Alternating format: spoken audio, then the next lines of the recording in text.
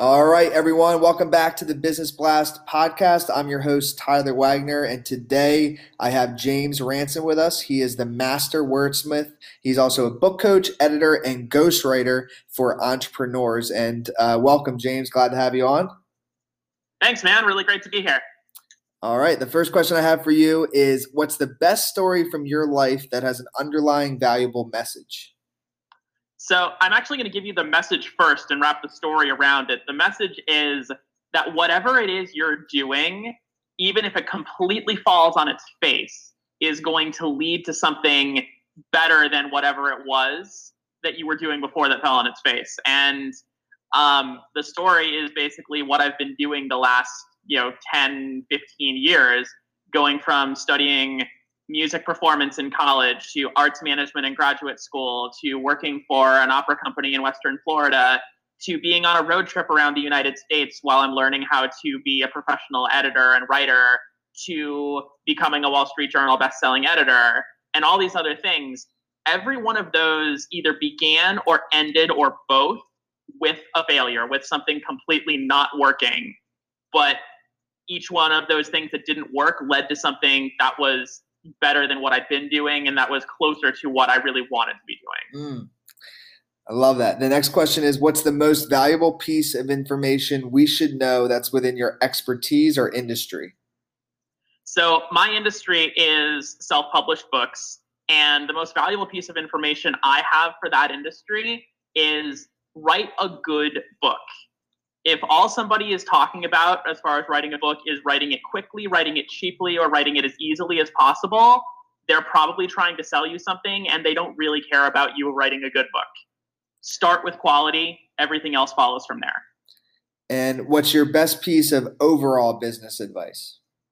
Well, other than start with quality and everything else follows from there, because I think that's broadly applicable as well, I would say for a business advice, learn everything you can from everyone you can, and then use all of the things you learn from everyone else to get better at being yourself.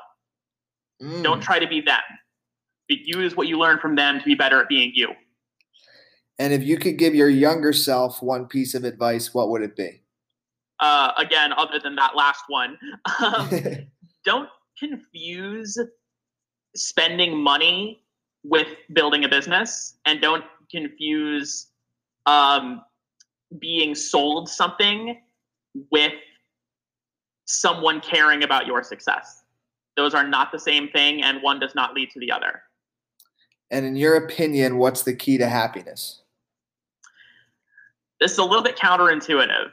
The key to happiness that I understand is to understand and accept that you're not actually going to be happy 100% of the time.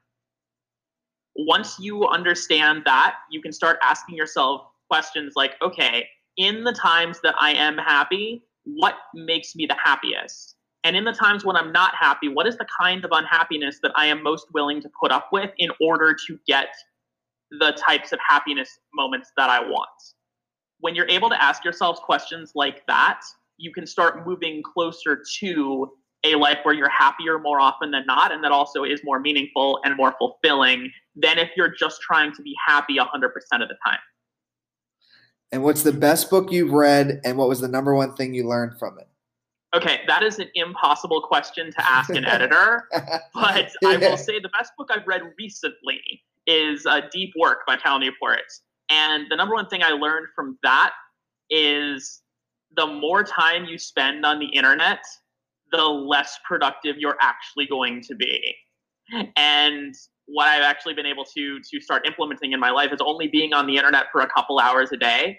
And I have already started doing a lot more work and being a lot more productive on my writing and my client work than I was before. And what's your favorite quote and why? Maybe another tough one for an editor. It is a tough one. I've got like a gigantic Evernote document full of quotes. But I think the one that I have to go with is the one that I actually have tattooed on my shoulders. Nothing worth having comes without some kind of fight. You've got to kick at the darkness till it bleeds daylight. And that is from Lovers in a Dangerous Time by the band Bare Naked Ladies. And what does that like quote mean to you? So why is that your favorite one? That is my favorite one, partially because it helped me get through some tough times in high school and college. But it basically means that it's a combination of whatever you're going through is going to be worth it as long as you keep fighting, as long as you keep persevering. And that's what I love about the second line of it in particular, kick at the darkness until it bleeds daylight. Take it into your own hands. Keep moving forward. Don't give up. Well, thank you for coming on, James. We really appreciate it. The last question I have for you is, where's the best place for people to find you online and to connect with you? Absolutely. So my website is jamesranson.com. I'm happy to connect with people there. You can also check out my most recent book, Buy Once, Cry Once, How Shortcuts Cost You in the Long Run, on Amazon, and give that a look. I do have another book coming out later this year, and I'm sure I'll talk to you about that again soon. Awesome. Thanks again for coming on, James. My pleasure. Take care.